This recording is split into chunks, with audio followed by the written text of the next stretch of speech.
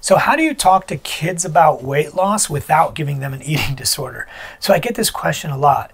I have a child who's maybe 10, 13, 14, even 20 years old, whatever it might be, or 7 or 8, that is overweight, and I want them to lose weight, but I don't want to give them an eating disorder.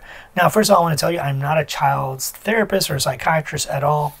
I know a lot about weight loss, and I have children from the age of 5 all the way up to 14, 15. So the biggest thing with kids is you want them to have a healthy and good relationship with food. And I talk a lot about this, having a good relationship with food.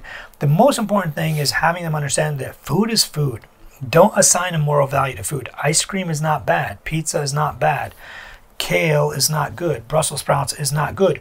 All of these things can be good or bad if they're used inappropriately, just like the internet. The internet is not good or bad. You can use it for good or bad things, just like a car, just like a gun or a hunting rifle. Anything in life you could use usually for very, very good things or very, very bad things. So I don't like assigning moral value to food. Like, kids shouldn't think that salad and lettuce and kale and quinoa are the only healthy good things in the world. Cereal and sugar and pop and pizza are bad.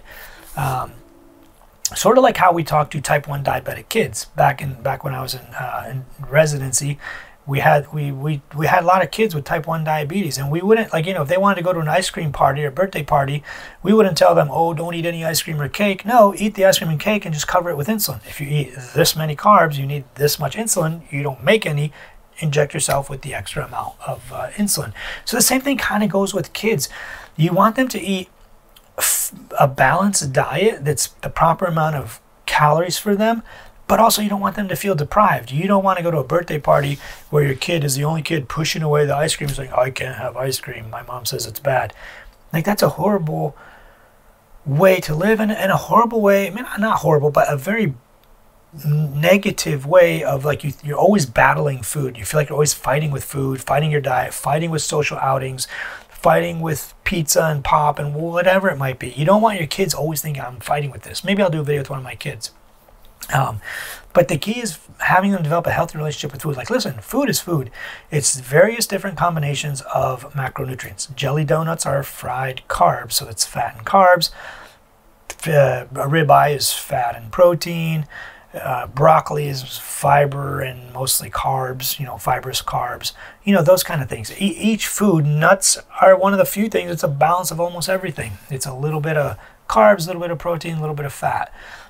So you want kids to view things in that way, but that might be like even way beyond their understanding. Kids are not going to sit there and think, oh, I need protein. Oh, I need a little bit of carbs. No, they're going to think, I want to eat. So tell them, eat what you want. It just can't be like crazy. Like, sometimes, a kid will come and be like one of my kids will come up and say, you know what? I only ate half my sandwich because I want to have some ice cream later today.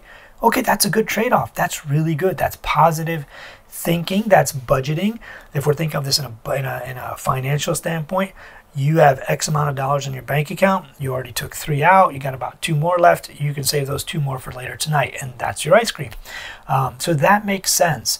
The worst thing you can do is start assigning moral value to food and telling kids, no, this is bad. No, this is horrible. Don't ever eat carbs again. Don't ever eat fat again. Don't ever eat ice cream again. You're going to give your kids a eating disorder, and they're like, oh my God, I'm weighing myself every day. Oh my goodness. Oh my God. Yeah. And your kid's going to have an eating disorder, and it's going to be really, really hard to break out of that, especially when you start doing this at like 7, 8, 9 years old. When they get into their teenage years, they start comparing themselves to their peers, and oh my God, look at my stomach, and oh man, so-and-so got chubby. Like, no, just stop. First of all, you got to teach your kids, we don't talk about how people look. We don't talk about how they dress. We don't talk about how skinny or fat they are, or any of the like outwardly descriptors. This kid is a kid, and they're either a good person or not as good of a person as some other person, like whatever it is. But you don't talk about people's outward appearance, their fitness level, how they dress or don't dress. Some people may not be able to afford dressing this way or not, or they like dressing that way. Who cares? What's it to you? But either way, the point is, you got to be able to talk to kids about food properly without giving them an eating disorder. Now, of course, if they have an eating disorder, some of them are very, very, very serious, like bulimia and anorexia. You have to get them to a food therapist, or like a therapist or a psychiatrist that specializes in food. and eating disorders. That's the biggest thing. Don't listen to anything I said. Talk to your food therapist or psychiatrist about eating disorders. That's going to be your most important resource, and just do what they say. I do have a lot of resources below. Just grab some of them. Most of them are actually free. Please send this to somebody who needs to hear it. Thank you.